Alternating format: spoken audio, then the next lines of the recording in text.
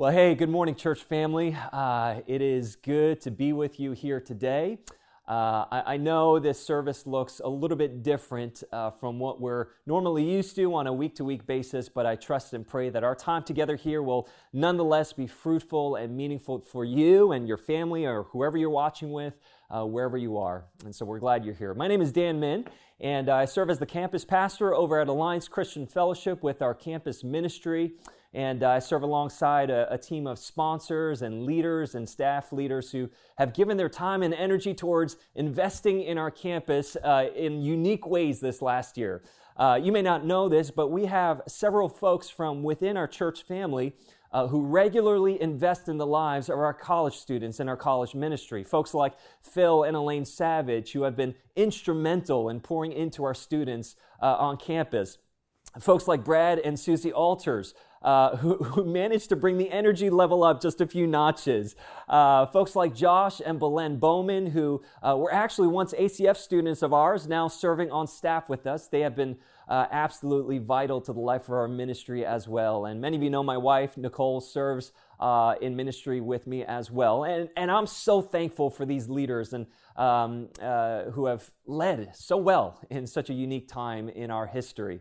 But I also want to say thank you to you, our mother church, our sponsor church, for your endless support. Whether you've prayed for ACF or you've given to ACF financially or your time and energy in whatever ways, I just want to say thanks for your ongoing support and love for our beloved campus ministry. And I would simply encourage you, keep it coming, church, keep it coming. God's not done on campus. He's got lots more to do, and we need all the support and prayer that we can get. And so here today, before we even dive into the message, I just wanted to say we appreciate you, church family, from our campus to our mother church. We love you guys. And so today, I have the great joy of bringing God's Word to you. In fact, we're going to be focusing in on a single word today. As we move into the second part of this series, 40 Days of Prayer, I want us to look at a particular aspect of our prayer lives that can be summed up in this one single word. And that word is repentance. Repentance. Oh, this is going to be a fun one, church. Repentance. Hold on tight, all right? I don't know about you, but I can't remember the last time I heard a sermon on repentance. I know for me, it's been a while. And I think a big reason for that is we don't generally like to talk about subjects like repentance, right? For instance, when we think about the word repent, what's the first thought that comes to mind? We often think about the street corner preacher who's holding up a sign that says in big, bold letters, repent, right? And more often than not, he's got a megaphone in his hand to accompany his message. And I think for many of us, me included, that imagery makes us feel just a tad uncomfortable, right? Because that imagery doesn't always feel like Jesus to us. It doesn't always feel like the heart of the Father, nor does it seem to portray the God of the Bible that we read about in Scripture. But if you take a step back, church, if you take a step back and you look at that word repentance for what it actually means, you begin to realize that the street corner preacher is actually not an accurate representation of the word repentance. Rather, the more accurate picture would be more like a beautiful butterfly. Now hear me, okay? In the New Testament, the word repentance is actually translated from the word metanoia. All right, say it with me. Metanoia, which quite literally means to change or transform. That's actually where we get the word metamorphosis. The way a caterpillar would metamorphosize. I think that's a word. I'm not sure. Don't stone me for that, but we'll just say it is. The way a caterpillar would metamorphosize into a chrysalis, and then that chrysalis would then metamorphosize into a beautiful butterfly. That is metanoia, right? Metanoia. Now, as believers, from a scriptural biblical standpoint, the metanoia that we undergo is not an outward vessel metanoia transformation, but it's a transformation of the heart and soul. It's this process of moving away from this in order to move towards that. It's moving away from my old self in order to walk in my new self, Romans chapter 6. It's moving away from these values that I once held and now moving towards a new set of values that I now hold on to. It's shifting my beliefs and perspectives that once directed my life, and it's now moving towards a new set of beliefs, shifting towards a new set of perspectives that now govern my life.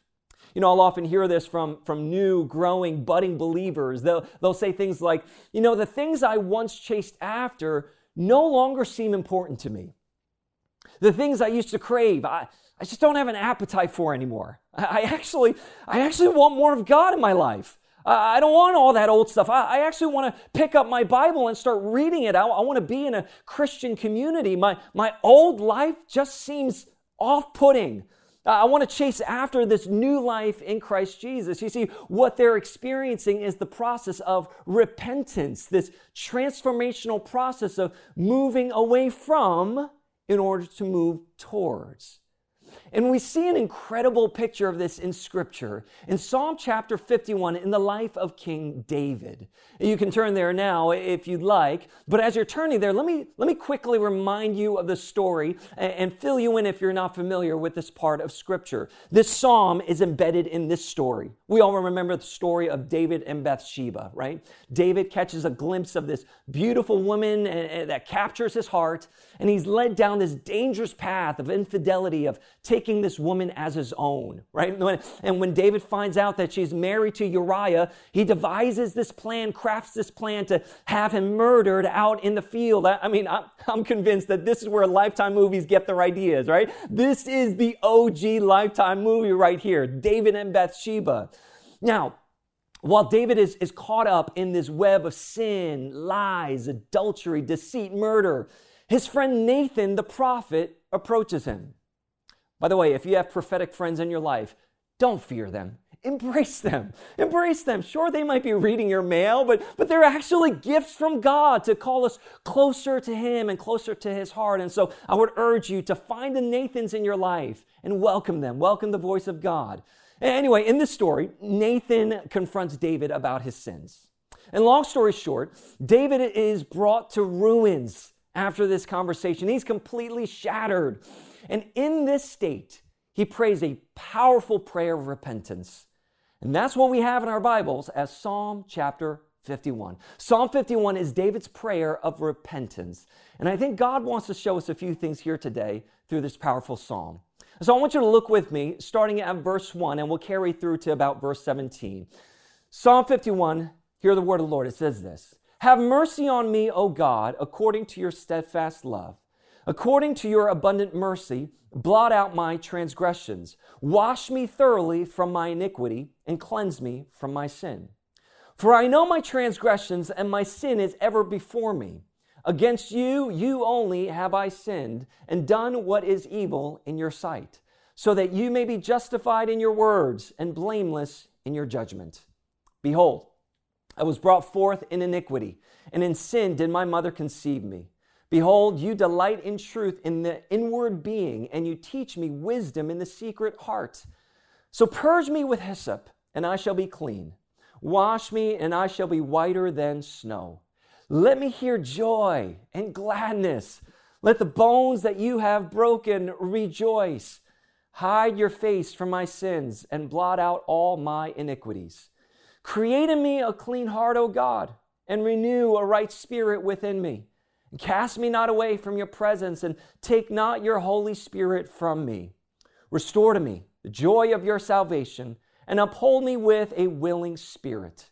Then I will teach transgressors your ways, and sinners will return to you. Deliver me from blood guiltiness, O God of my salvation, and my tongue will sing aloud of your righteousness. O Lord, open my lips, and my mouth will declare your praise. For you will not delight in sacrifice, or I would give it. You will not be pleased with a burnt offering. The sacrifices of God are a broken spirit, a broken and a contrite heart, O God, you will not despise. Holy Spirit of God, speak to us now through your word. Illuminate your text to us, and speak a now word to us here this morning. In Jesus' name, amen. Church, There's a lot there. There's a lot there in Psalm 51. We can spend all day unpacking this psalm, but we don't have all day. So instead, let me walk you through what I'll call the 5 phases of repentance as outlined in Psalm chapter 51. When we come before God in repentance, we must first, number 1, start with His loving kindness. We need to start with His loving kindness. Did you notice how the passage opened up? The passage opens up by simply acknowledging the loving kindness of our God. David says, he says very simply, "Have mercy on me, O God, according to your steadfast love." You can have mercy because of your steadfast love. According to your abundant mercy, blot out my transgressions. Friends, hear me. The reason why David knew the road to repentance was accessible, was possible, was because he knew the nature of God. He knew the loving kindness of God. The Apostle Paul put it this way in Romans 2. It's God's kindness that leads us to repentance. It's not anything else. And this is a vitally important starting point for us. We can't start the process of repentance anywhere else. Because if we start anywhere else, hear me, it won't take us down the road to true lasting metanoia. If we start with guilt, for instance, it may start us down the road to change, sure, but it won't last. Hear me, guilt-driven motives never last for the long haul because feelings of guilt eventually fade away. Come on, you know this, right? And then we're back to square one. If morality is the goal, moral living, again, it may start us down the right path, but eventually the burden of morality will be too wearisome for us to carry on our backs. Morality alone is never a good reason to move towards repentance. It's only when we see the heart of God, the nature of God, the character of God, and we see how misaligned our lives are to the heart and the nature and the character of God, that we truly begin down the path of righteous, true repentance. When we get a glimpse of just how good God is, we get a glimpse of just how not good we are. Amen? That's why Isaiah's response to the character of God in Isaiah chapter 6 was, "Woe is me! I'm coming undone. I'm a man of unclean lips." That revelation came to him only after he encountered the true nature and the character of God. See, church, the only thing that will bring us to true repentance is an encounter with the unchanging, forever eternal nature of our good God. Any other starting point won't bring us down that path. And so in our prayers of repentance, perhaps, just maybe, a good way to start would be, "Oh God, you are infinitely good. Your mercies for me never end. Your love for me is not contingent on my performance, but your loving kindness for me runs and washes over me without fail. So I praise you for that." Start your repentance journey there. Start with His loving kindness. But then after starting with God's loving kindness, we've got to move to phase 2 in the process. And that is, we must be honest about our sins. Be honest about your sins. This might sound obvious, but did you notice how David in Psalm 51, he didn't hold any punches on himself? Did you see how he treated his once hidden sins? Right? In Psalm 51, in verse 2, he says, "Wash me thoroughly from my iniquity." He owns it. "And cleanse me from my sin." He's acknowledging this is no one else's sin but mine, okay? No one else is at fault here but me. I'm the one to blame. This is my iniquity, my sin. "For I know my transgressions, and my sin is ever before me. Against you only have I sinned and done what is evil in your sight." David treats his sins with a level of severity that I don't see very often today. He treats his sin with a kind of brutal honesty that cannot go unnoticed. I mean, he is undeniably honest about his sins. You see, true repentance requires you to get honest about your junk, about your stuff. Repentance usually doesn't happen in the dark. It happens when you bring what's in the dark into the light. You see, that's what confession is. Confession that goes hand in hand with repentance. Confession that leads to repentance is first exposing the hidden sins in your life, but then agreeing with God with what He sees in your life. Confession is saying, "Yes, Lord, I agree this is an offense to you. I agree that this thing in my life grieves you deeply. I agree that what you're seeing in me is not in line with who you are. That kind of honesty will without a doubt lead you down the path of true repentance. But you can't turn away from something you refuse to acknowledge, that you refuse to get honest about. You know, this happens a lot when I'm talking with students on campus, with ACF and working with college students. When I'm counseling a student, the majority of my time is spent trying to get them to see the broken and sinful places of their own lives and to try to help them own it. And usually it takes a good 2 to 3, maybe 4 meetings before a light bulb goes off and they're like, oh, okay, now I see what you're talking about. I see it now. But church, I'm the same way, right? It takes me a little while. But listen, if we were honest with ourselves, we're all a bit like that, because let's face it, it's much easier to be honest about everyone else's sins before being honest about my own. But it's much easier to point out other people's flaws than to unearth my own. But in order to walk in true repentance, we've got to get to a place where we say, like David, "For I know my transgressions, and my sin is ever before me. I see it. Against you, God, you only have I sinned." Be honest about your sin. Third phase, here it is. Have a vision for where you're headed. Have a vision for where you're headed. You see, it's not enough to just leave your sins behind you.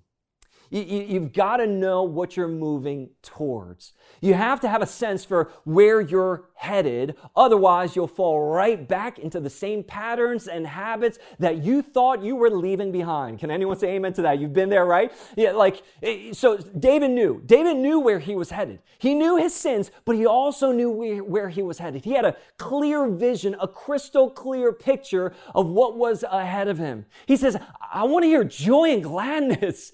Right? I want the bones that have been broken to pieces to rejoice. I want a clean heart. I want a renewed spirit. I want to be so close to the presence of God. I want the Holy Spirit of God near me and dwelling inside of me. I want the joy of my salvation restored. Friends, David had a vision for where he wanted to be.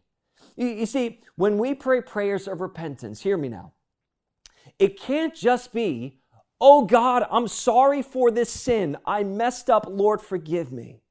Prayers of repentance are also prayers of hope. A hope for a better future. A hope for a better way forward. You see, prayers of repentance leads us towards God's preferred future for your life and mine.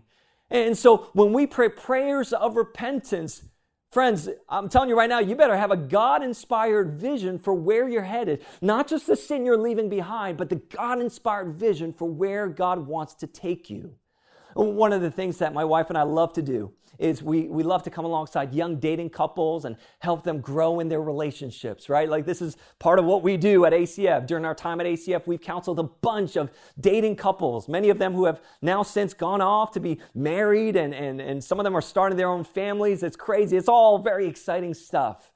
But one of the things that my wife and I will often do in the dating stages of a young couple's life is work them through a little exercise. We would have them take out a piece of paper and draw on it a box, and that box would represent their relationship. And we would ask them to write on the outside of the box all the things that they want to keep out of their relationship, right? And so they would say things like, like crossing physical boundaries was inevitably one of them, keeping negative talk at bay, or being alone together too much, like these things. And they would begin to create these boundaries, these guardrails. And these were great. These were things that they were committing to keeping out of their relationship. And then we would ask them to think about the things that they want to fill their relationship with, and go ahead and write those things inside the box. And almost always, it's in that moment that all of a sudden the couple's eyes widen and they begin to dream and cast vision for their relationship. And imagine what a Christ-centered, God-centered, gospel-driven relationship could be and look like. Now, all of a sudden, the things outside of the box don't seem all that hard to keep outside of the box, right? Because what's in the box is so much more compelling. It's so much more attractive. It captures their vision and their heart. You see, repentance, friends, is much like that box exercise. Repentance is as much of what you want to leave outside of your life and shed from your life as much as it is what you want to fill your life with. Repentance is not just about moving away from sin, but it's also moving towards godly righteousness. And that's why it's so important to have a vision for where you're headed. Create in me a clean heart, renew a right spirit in me, right? Have a vision for where you're headed. This fourth phase. This fourth phase is not so much an action item as much as it is a pause and remember. It's not a real tangible thing you can really do here, but it's just as critical. And this fourth phase is this. Remember, this is God's work. Remember, this is God's work. No one else's. This is God's work. If you look at, do this little exercise. If you look at the action words in this passage in Psalm 51, you'll notice that it's all on God's part. It's all His activity. Wash me, purge me, cleanse me, create in me, renew me, cast me not away, restore unto me, deliver me, open my lips that I might praise your name. Friends, let me ask you, who is the one who does all of these things? The answer is right up here. Right? It's God. True metanoia doesn't happen because we tried hard enough, or we strived long enough, or we worked our way, plowed our way through transformation. In fact, Jesus says in John chapter 3, it's the Spirit who gives birth to spirit. The transformation of our heart and soul is God's work. Some of you might remember this passage in Ezekiel 36. God says, what does He say? And I will give you a new heart and a new spirit I will put within you. It's God who does this. And I will remove the heart of stone from your heart, from your flesh, and give you a heart of flesh. And I will put my spirit within you and cause you to walk in my statutes and be careful to obey my rules. Friends, look, is this not a picture of repentance right here? Exchanging a heart of stone with a beating heart of flesh. Talk about a complete 180. Talk about a complete transformation. But again, let me ask you, who does that work? It's God and only God. Now listen, this does not mean that we have no part in the act of repenting. Repenting actually requires a conscious choice on your part and my part if we're going to be turning away from something and turning towards something. It's obvious, right? We can't do that unconsciously.